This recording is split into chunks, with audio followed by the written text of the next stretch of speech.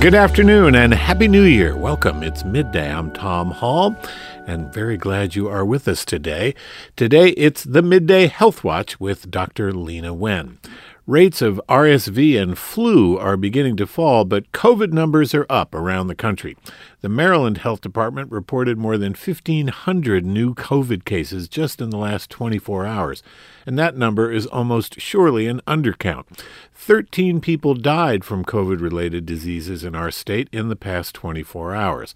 Lots of people are opting for masks again, but not many are opting for the bivalent booster to protect against the latest strains of the Omicron variant.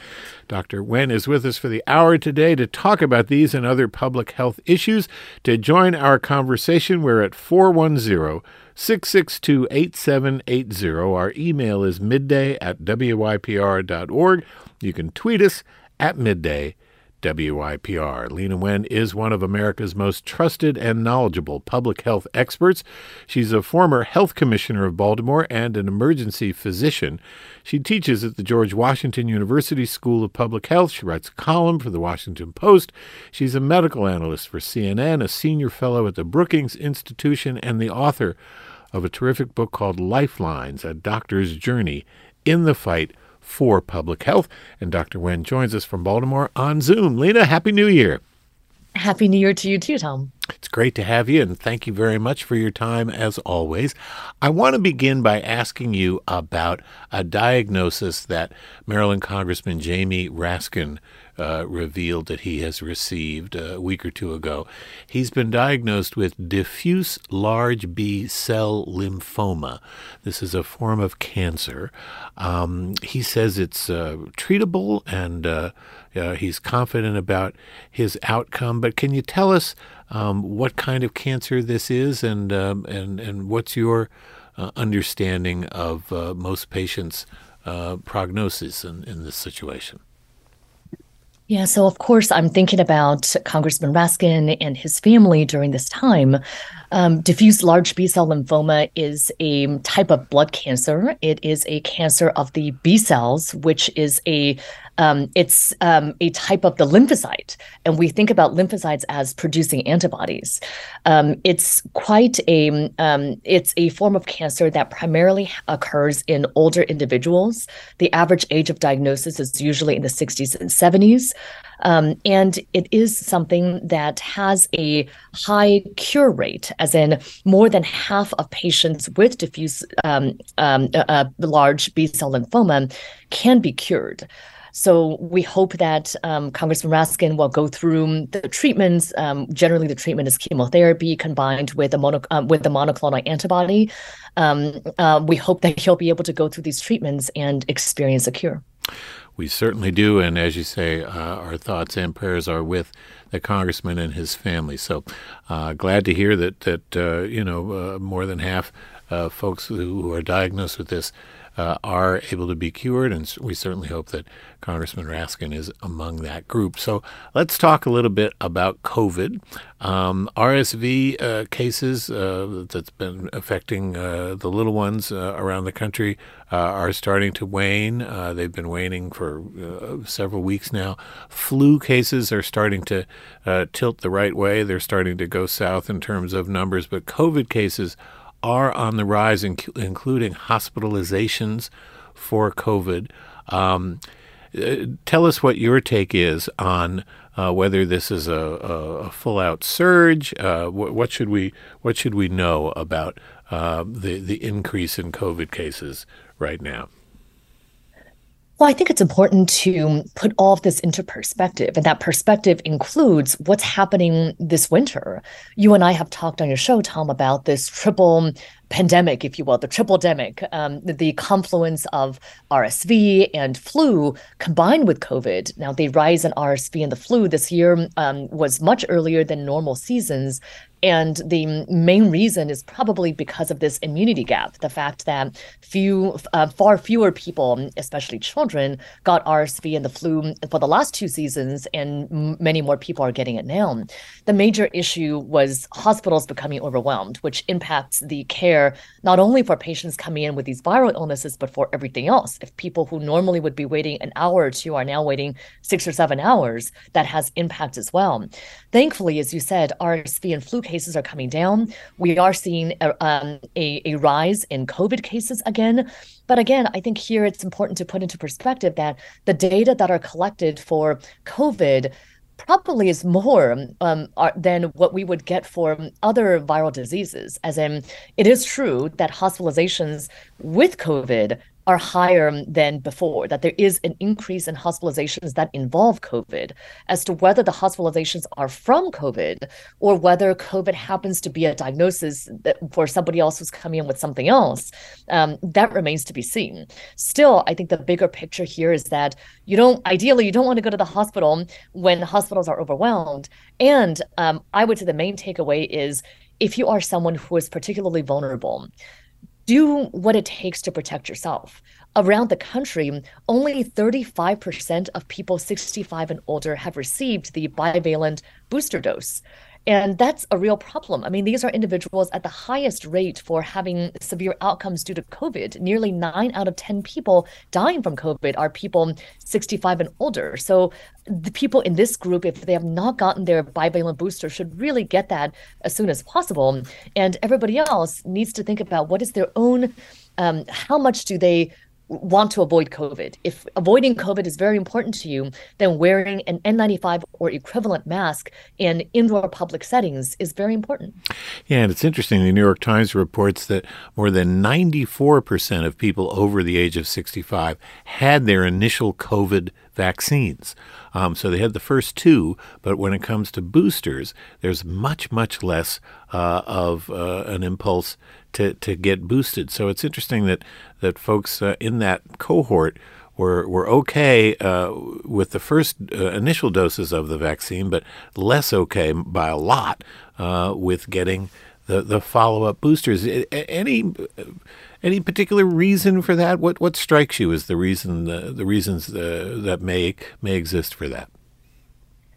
I think there are two main reasons. One of them, they're both understandable, by the way, but one of them actually may not be untrue. So the first reason is that there is a level of booster fatigue.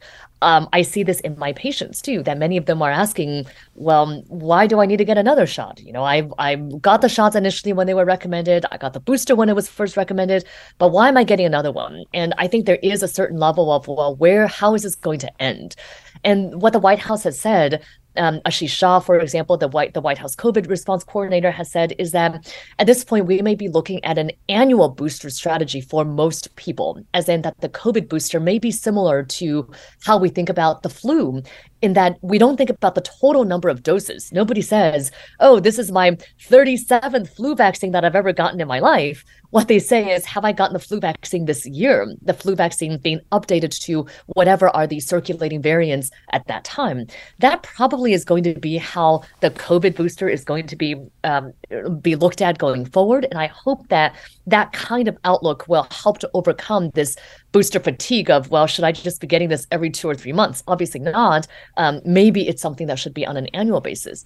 I see the second reason, Tom, is actually one that's understandable, which is that the value of the first 2 shots and at the time that they were needed, which is before most people have had COVID, that value was really high.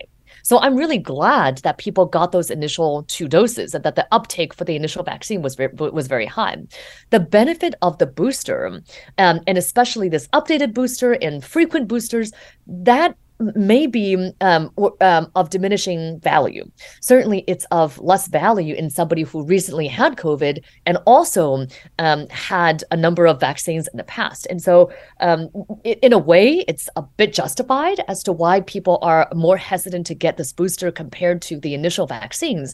But I will just remind people again that if you are somebody who is vulnerable to severe outcomes from COVID, if you're 65 and older, if you are an adult with chronic medical conditions like diabetes or obesity or chronic heart and lung diseases, or immunocompromised, it really would benefit you to get the booster.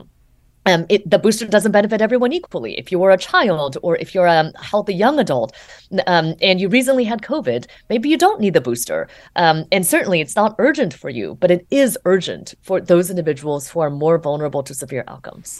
Dr. Leana Wen is my guest. She's a former health commissioner of the city of Baltimore, and she's with us for the hour, taking your questions about things related to public health. 410-662-8780, or email midday@wypr.org. You can tweet us at Midday WYPR. You can follow me at Tom Hall WYPR. So, Leana, tell us a little bit about the XBB.1.5 variant. You mentioned flu vaccines being tailored to whatever the predominant variant of the flu virus is going to be in any given year.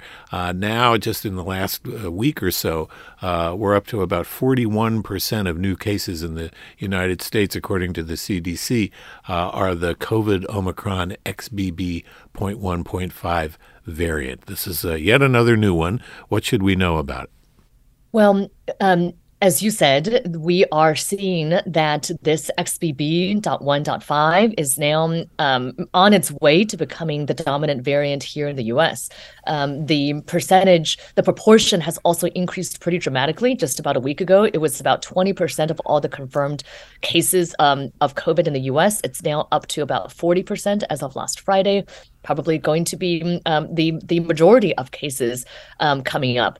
So the good news about this is that this is another offshoot of Omicron. All the circulating variants right now are offshoots of Omicron.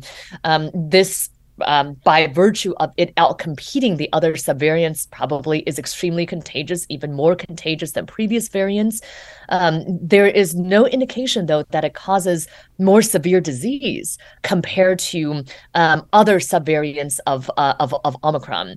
And the vaccines that we have should still protect against severe outcomes due to XBB and to other Omicron subvariants. Now, I do want to say one important thing here, which is I think that there is a misunderstanding still about what it is that the vaccines are for. Many people are saying, well, what is the purpose of getting the vaccine if I got COVID anyway? Well, we know that the vaccines are not that effective at preventing infection.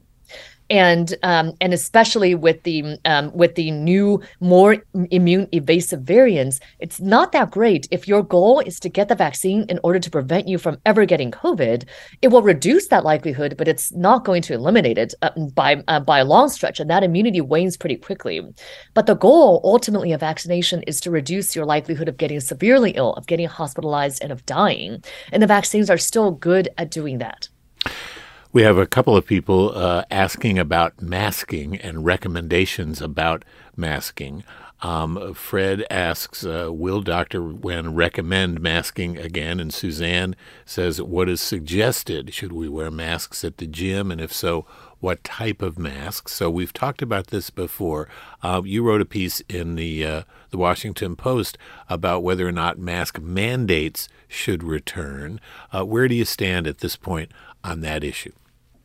Yeah, so I think whether mandates, as in government, the government saying everybody needs to mask, whether mandates return is very different from the question of should you be masking. I do not think that we should have mandates return at this point. And the reason is I think mandates need to be reserved for the worst case scenario when there is no other option. For example, if we truly have a new variant that's causing much more severe disease, that is immune evasive, and a lot of people are dying from it who are vaccinated, then I would say, okay, that may be a case for mask mandates again. But as to whether people should voluntarily wear masks, again, I think that should depend on your desire to avoid COVID infection.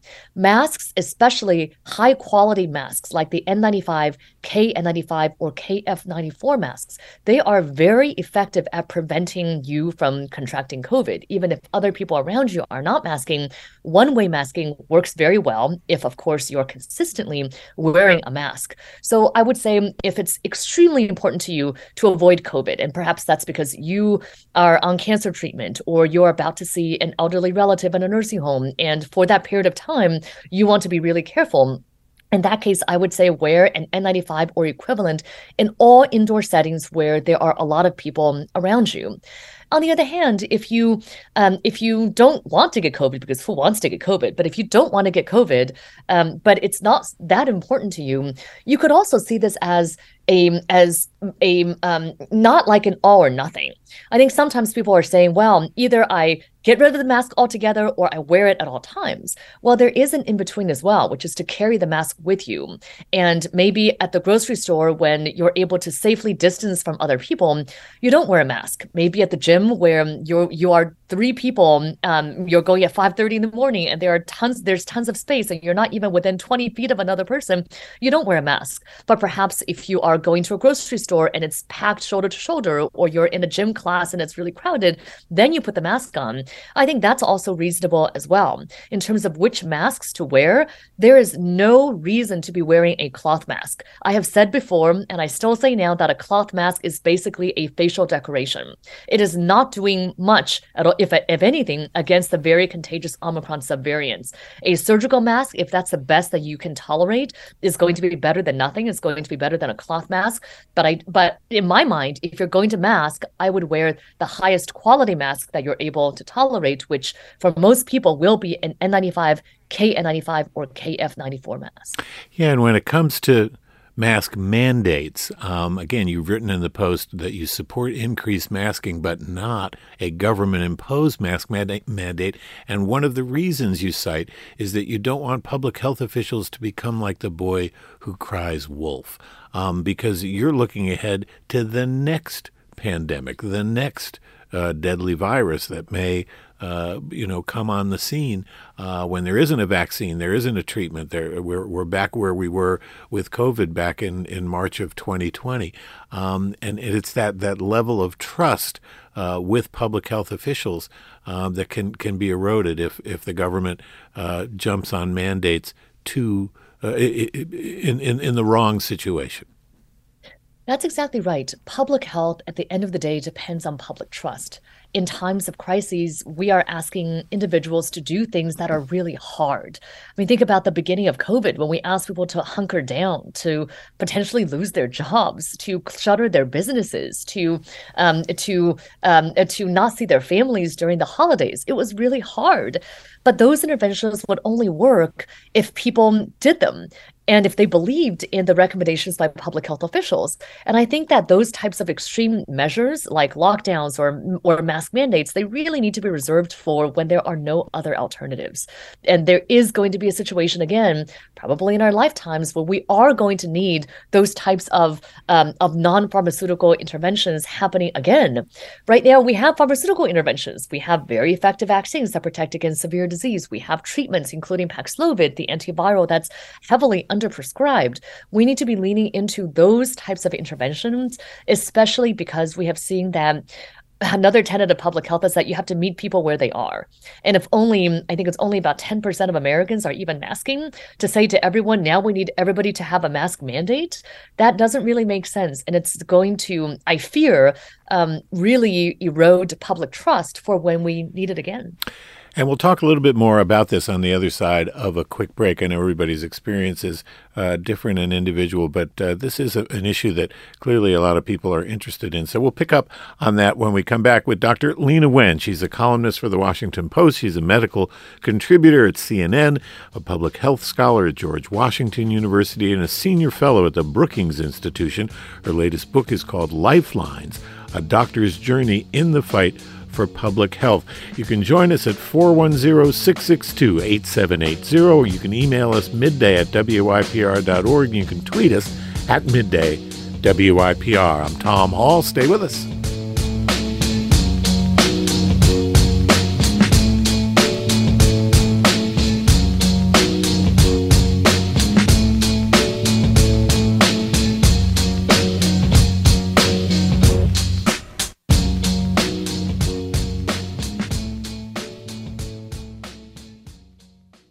You're listening to your NPR News station, 88.1 WYPR. I'm Al Waller. I'm Catherine Collinson. And I'm Mihaela Vince. In upcoming episodes of Clear Path, Your Roadmap for Life, we'll discuss ways to catch up on retirement savings and the importance of self-care. Tune in to WYPR's website and mobile app, all major podcast platforms, and transamericainstitute.org.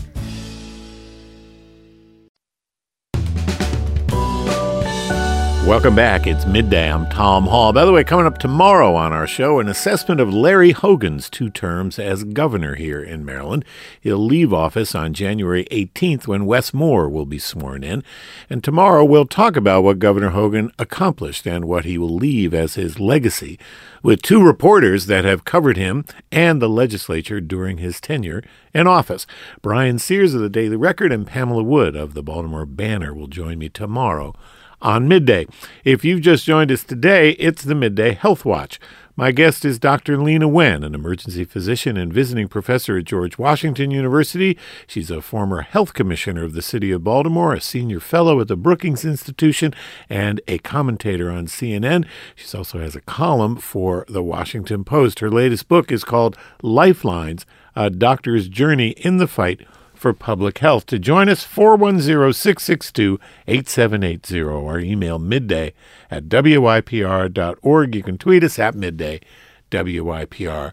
So, Leana, again, a couple of questions about masking. There was a piece in the New Yorker a few days ago about something, a group that is calling themselves the People's CDC, which it's described by the New Yorker as a coalition of academics, doctors, activists, and artists who believe that the government has left them to fend for themselves against COVID. And they believe that the CDC data and the guidelines are distorted by interests that are vested in keeping people at work and keeping anxiety about the pandemic down. And these are some of the same people, I think, who have been critical of your stance on things like vaccine mandates and masks, et cetera, because it's evolved as the pandemic has evolved. How do you respond to those who simply suspect that the CDC is somehow, pandering to these other interests that are outside of the particular realm of public health, interest of the economy in terms of having people stay at work and even keeping the general anxiety level about the pandemic down? What do you say? Oh, I have so much to say about this topic. But let me start by saying that public health policy is, by its very nature, very complicated. Everything involves weighing trade-offs because good health is not just about reducing the transmission of one virus. We have to think about how during COVID, isolation has also caused many impacts on mental health. We've seen skyrocketing rates of overdose deaths. We've seen increased alcoholism. We've seen increasing rates of obesity. We have seen huge educational disparities in children, and that may end up affecting generations to come. These are all the types of trade-offs that need to be weighed when it comes to public health policy. And what I read this article in the New Yorker, which I would recommend people doing. I think that what comes to mind is 2 things. One is how extreme positions have gotten around COVID. On the one hand, you have people who are anti-vax, who accuse the government of all kinds of conspiracy theories of trying to kill people with vaccines. And on the other hand, you have people like this group whom one of their planks is perpetual masking. It's essentially saying everybody needs to there needs to be mask mandates for an N95 in perpetuity, including in all outdoor settings, which I think for the vast majority of Americans is a pretty far out there view. I actually really worry, Tom, about groups like this one, the People CDC, because it's not that different from what you are seeing, for example, Ron DeSantis in Florida doing. For those who may not be aware, Governor DeSantis in Florida has asked for there to be a separate committee to be convened that directly challenges the CDC's authority. He's asking for there to be a separate committee of quote-unquote experts who are going to be evaluating their own data and coming up with alternatives to the CDC guidelines. In a way, that's what this CDC, this People CDC group, this extreme far left-wing group, if you will, is doing. Because they're also trying to seed doubt in the CDC, in other very well-established public health authorities. And the outcome is going to be the same, which is to erode trust in public health at a time when we can least afford it. Now, I'm not saying that we shouldn't have good debate, that we should censor individuals. In fact, I'm saying quite the opposite, which is that we need to really come together and recognize that public health policy is really complicated, and that we do a disservice when we boil this down to one side versus the other, when actually there are trade-offs, none of which have good outcomes. But I think we in public health are trying our best to navigate a very nuanced and complex time. We have an email from Maria who says, why is there such great variability in the death rates from COVID between nations? They're very low in Europe and as much as 2 to 4 times higher in the U.S. and Canada. So I don't know whether or not Maria's facts are correct in that regard. Do you know that, Lena? And if so, why is there a variation between what's happening in terms of death rates in Europe as opposed to here in North America? So I don't know the specific ratios of the deaths in certain European countries compared to ours. I will just say that there is a quite significant controversy among scientists and physicians about how we in the US are counting deaths.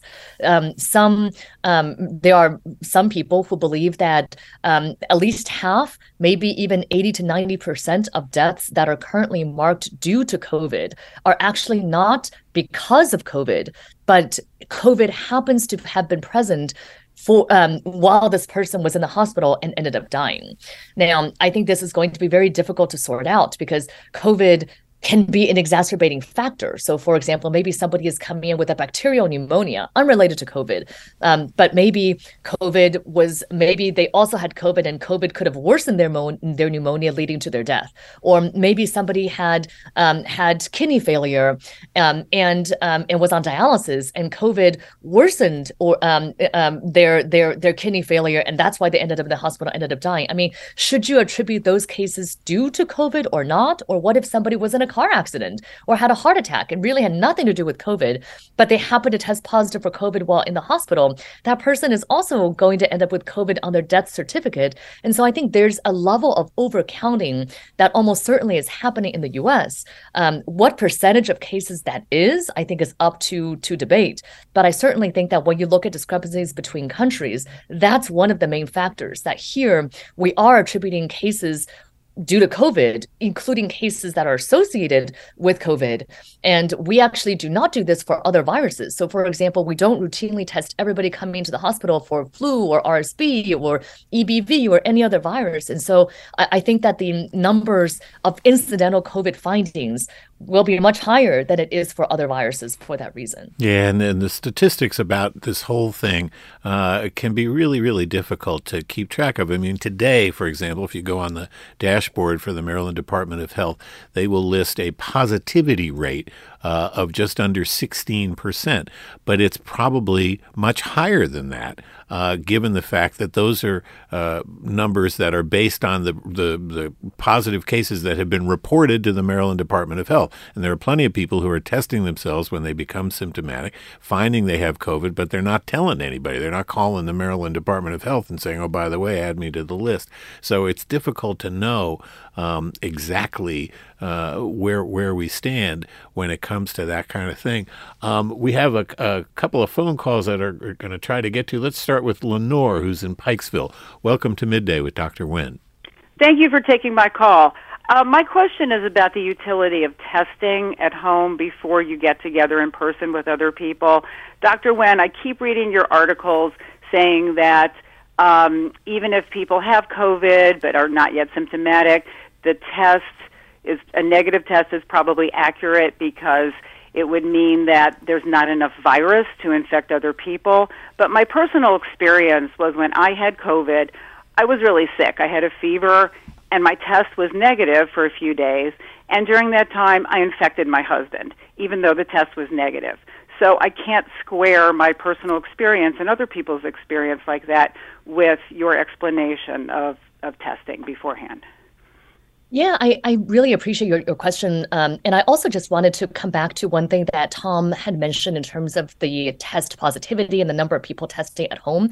I actually think that the test positivity rate is much lower than what's reported, because the vast majority of tests that are done, especially for things like what Lenore is referring to, these tests for people who are getting together and don't have symptoms, but they're doing it to make sure that they're not carrying COVID into an event, the vast majority of those tests are going to be negative. And so I think that what's happening now is the tests that are being reported positive are confirmatory tests. Somebody has a positive test at home, they then get a PCR test. Those are the numbers that are getting reported. I think the denominator, if you will, of all tests being done is actually much higher. Oh, yeah. And therefore the test positivity rate is going to be lower.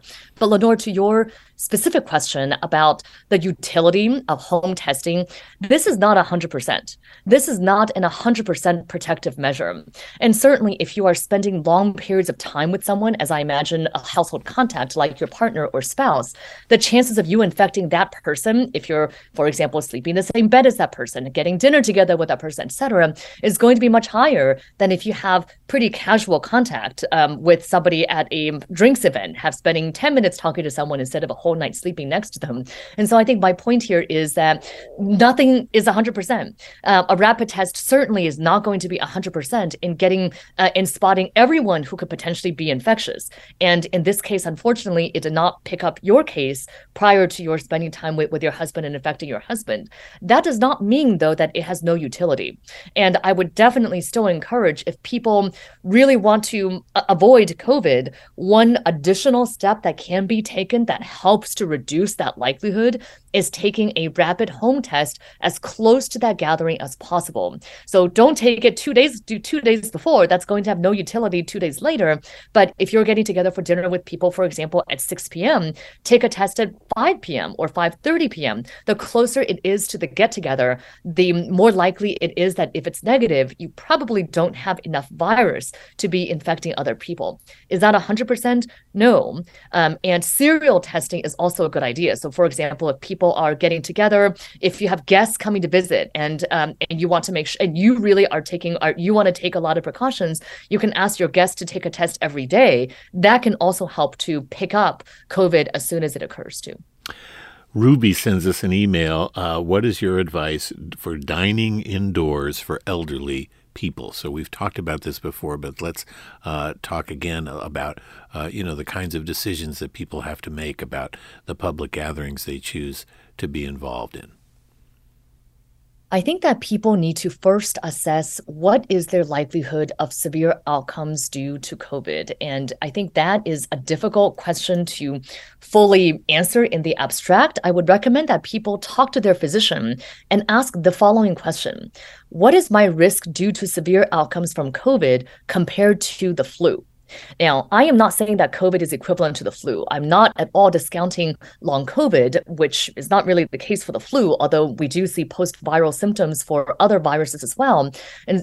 But I think it's a helpful exercise to understand what is actually your risk for COVID, from COVID rather, if you get it. Is it going to be comparable to your likelihood of severe outcomes due to flu? Because if so, I think a lot of people have already thought about how much do they want to be careful in winter months to protect themselves from the flu. If it turns out that you're not really at more risk due to COVID than compared to the flu, maybe it's okay to resume many of the activities that you've been putting off, including indoor dining.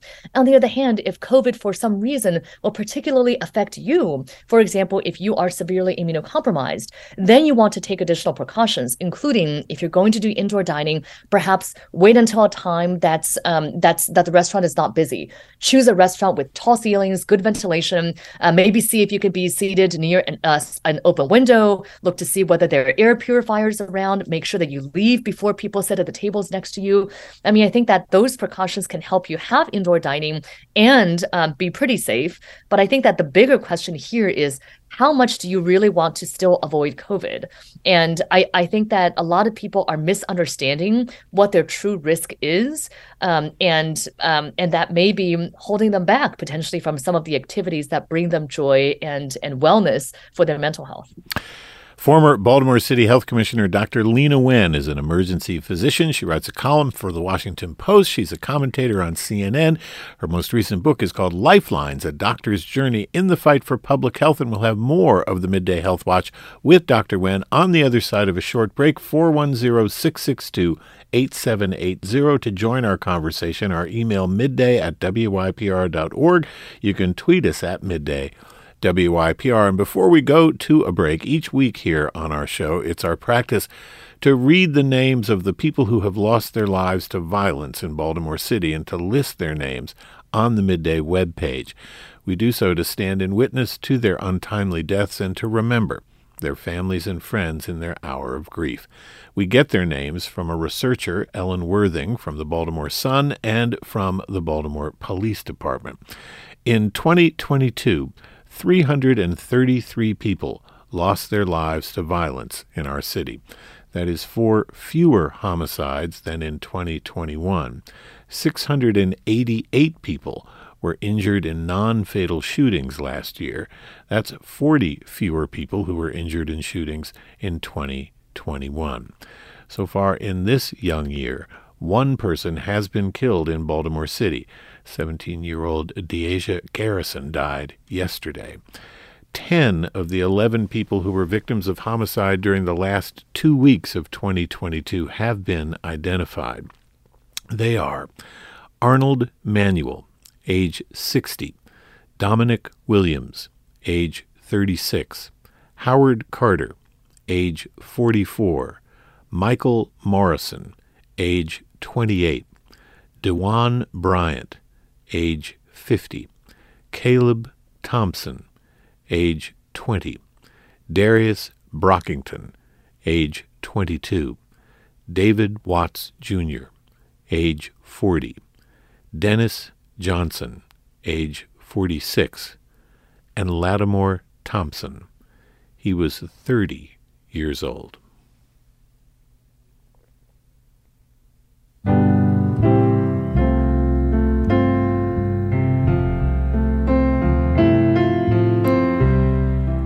It's midday. I'm Tom Hall. We'll be right back.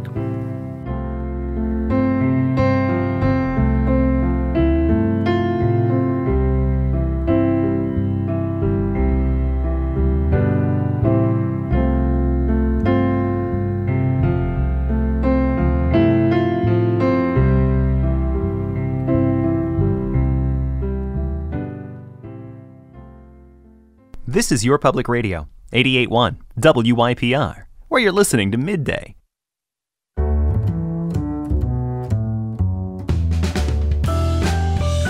And welcome back. It's midday. I'm Tom Hall. If you've just joined us, it's the Midday Health Watch today with Dr. Leana Wen.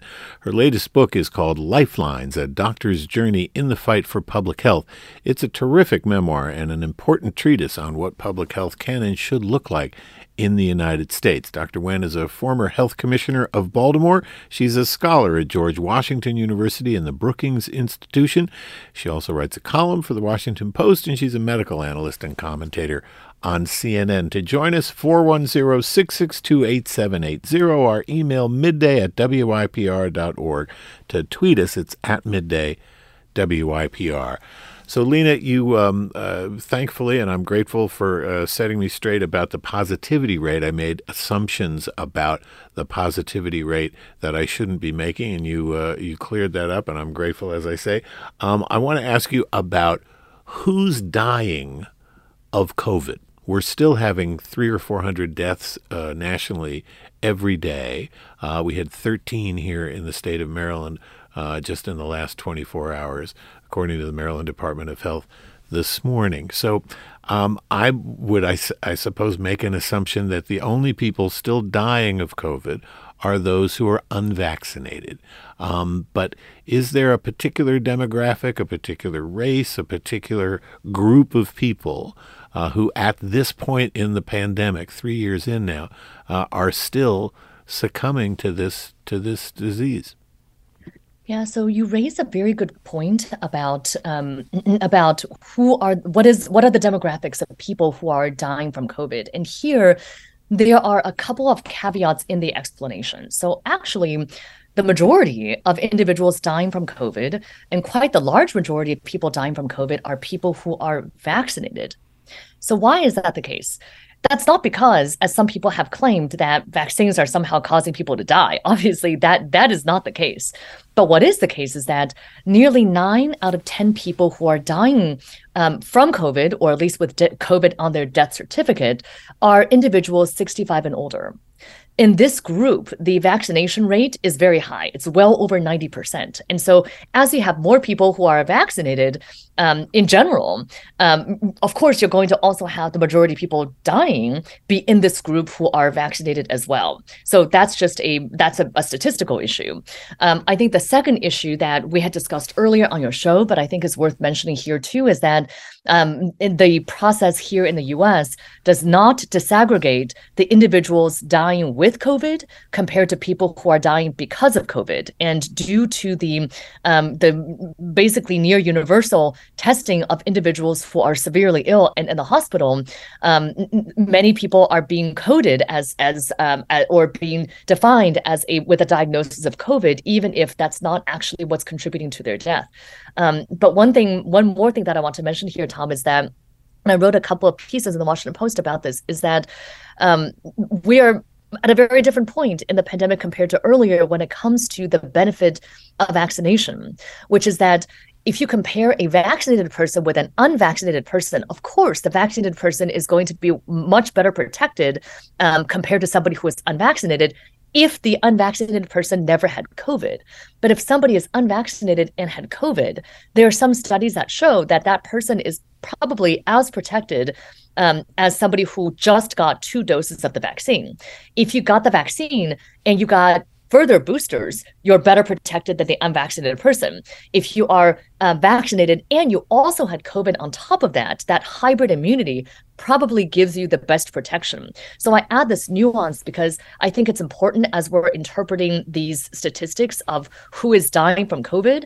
I am not at all trying to minimize COVID. I think it's a very serious issue. We need far more research. We need far more investment into vaccines and treatments. I just do not want people to overestimate their own risk of dying from COVID and perhaps hold back on activities that otherwise are important to them.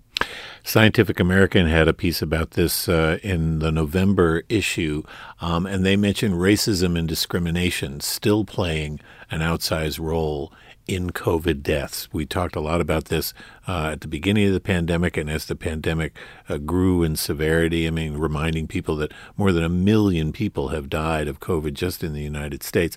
What's your take on where things stand in terms of the racial inequity of COVID, serious illness, and death at this point in the pandemic? I think there are serious problems with access and information that also fall along racial lines. For example, if you look at Paxlovid, the antiviral that actually is very effective at reducing the likelihood of severe illness, especially in older individuals, people with chronic medical illnesses, there are big disparities in who has access to Paxlovid and who is getting Paxlovid. And so I think that that we have seen throughout the pandemic that disparities are not new to COVID, right? Health disparities far predated COVID, that COVID has unmasked and unveiled many of these disparities. And we've also seen that these disparities don't go away on their own. So there need to be much more intentional efforts at, for example, having vaccination clinics in underserved areas, in senior centers that serve Black and Hispanic and other populations that may otherwise not have access. And there need to be concerted efforts too to getting Paxlovid, getting treatments to individuals who otherwise may lack access. In our last few minutes, let's see if we can sneak in a few more calls. Let's go to Karen, who's on the line in Baltimore. Welcome to Midday with Dr. Wen. Hi. I'm calling because the federal government approved Novavax back in October, but it hasn't been available, even though it's listed on all of the websites for public health access to get a vaccine. And it's a vaccine that's manufactured here in Gaithersburg. And the manufacturer, when I contacted them, said that they can't release it. The federal government has the right to release it, but they haven't. And anyway, it seems misleading that when you go to make an appointment to get the vaccine, that none of the locations, the public health locations, or any private entities have the Novavax vaccine available. And it seems like a good option for people who would prefer not to do the mRNA vaccines. Anyway, I don't understand what's happening with that. And well, thanks, Karen. Let's have Dr. Wen respond. Do you have any notion of why it is that Novavax is not available, whereas the Pfizer and Moderna vaccines are? I mean, I think that the caller is right. I agree with you that we need to have more access to Novavax. There are going to be individuals who never got vaccinated with Pfizer, Moderna, or Johnson & Johnson, maybe would be willing to get Novavax. There are also individuals who may have had an adverse reaction to Pfizer, Moderna, and wants to get Novavax as a booster dose. I agree that it should be more readily available. I think that why it has not been is probably because of demand. The demand for vaccines in general is really low. And I could imagine that many pharmacies may not be stocking it because of lack of demand. But, I think that it's a difficult issue. I would advise that you, for people who are seeking it, two resources to contact or to look to. One is the federal government's website, which you can look up to see which pharmacies near you might have the Novavax vaccine. Probably you'll end up having to drive for a bit because they're not readily available. I would also contact the state health department, and they can also perhaps help to refer you to which facilities in your area have Novavax available. Thanks for that call. We have an email from Dr. Cooper who says, why are immunocompromised people more susceptible to COVID than to flu? What do you think? I don't know that they necessarily are. So there are two issues with immunocompromise. The first is that some individuals who are immunocompromised may not mount the antibody response from getting vaccinated. So they may not have as much antibody, but there is a way to measure that. And you can contact your physician to see if you've developed enough antibodies. The second reason is people who are immunocompromised just by virtue of maybe they have cancer and on chemotherapy, maybe they have they're on other medicines that suppress their immune system. They are more likely to become severely ill due to COVID, but they're also more likely to become severely ill due to the flu or RSV or any other virus as well. And so this is, again, an area where I think it's important to talk to your physician about your specific circumstance. I think that there are some individuals who think that they are at extreme high risk from COVID who actually are not. And it's important to understand what your risk is and to compare it with other risks that you have already been navigating pre-COVID, including the flu. Let's go to one more caller. Susan and Frederick, we're going to give you 20 seconds to ask your question to Dr. Wen, and we'll give Dr. Wen 30 seconds to answer it. What's on your mind? Hi, thank you. I have friends and family who caught COVID recently, and you hear how contagious it is, and yet their family member did not catch it as well. How is that possible? Two reasons. One is that it is possible that their family members actually had it. A recent CDC study found that half of people who think that they haven't had COVID actually have. The other is that the household attack rate, the percentage of people in a household who also get COVID is about half. And so it is very contagious, but not every case is equally contagious. Dr. Leana Wen is a former Baltimore City Health Commissioner and the author of Lifelines, A Doctor's Journey in the Fight for Public Health. She's a columnist for the Washington Post, a commentator on CNN, and a great friend of this show. Leana, thank you so much. Happy New Year again. Very much appreciated as always. Thank you, Tom. That's it for us today. Coming up tomorrow, a conversation about Governor Larry Hogan's legacy as he prepares to hand power over to his successor, Governor-elect Wes Moore. Pamela Wood, who covers politics for the Baltimore Banner, and Brian Sears of the Daily Record will join me, and we'll talk about the legacy of Larry Hogan tomorrow on Midday. And up now, it's Here and Now. That's on the way after news at the top of the hour, so stick around. I'm Tom Hall. Thanks for being with us. I appreciate it. Have a great day.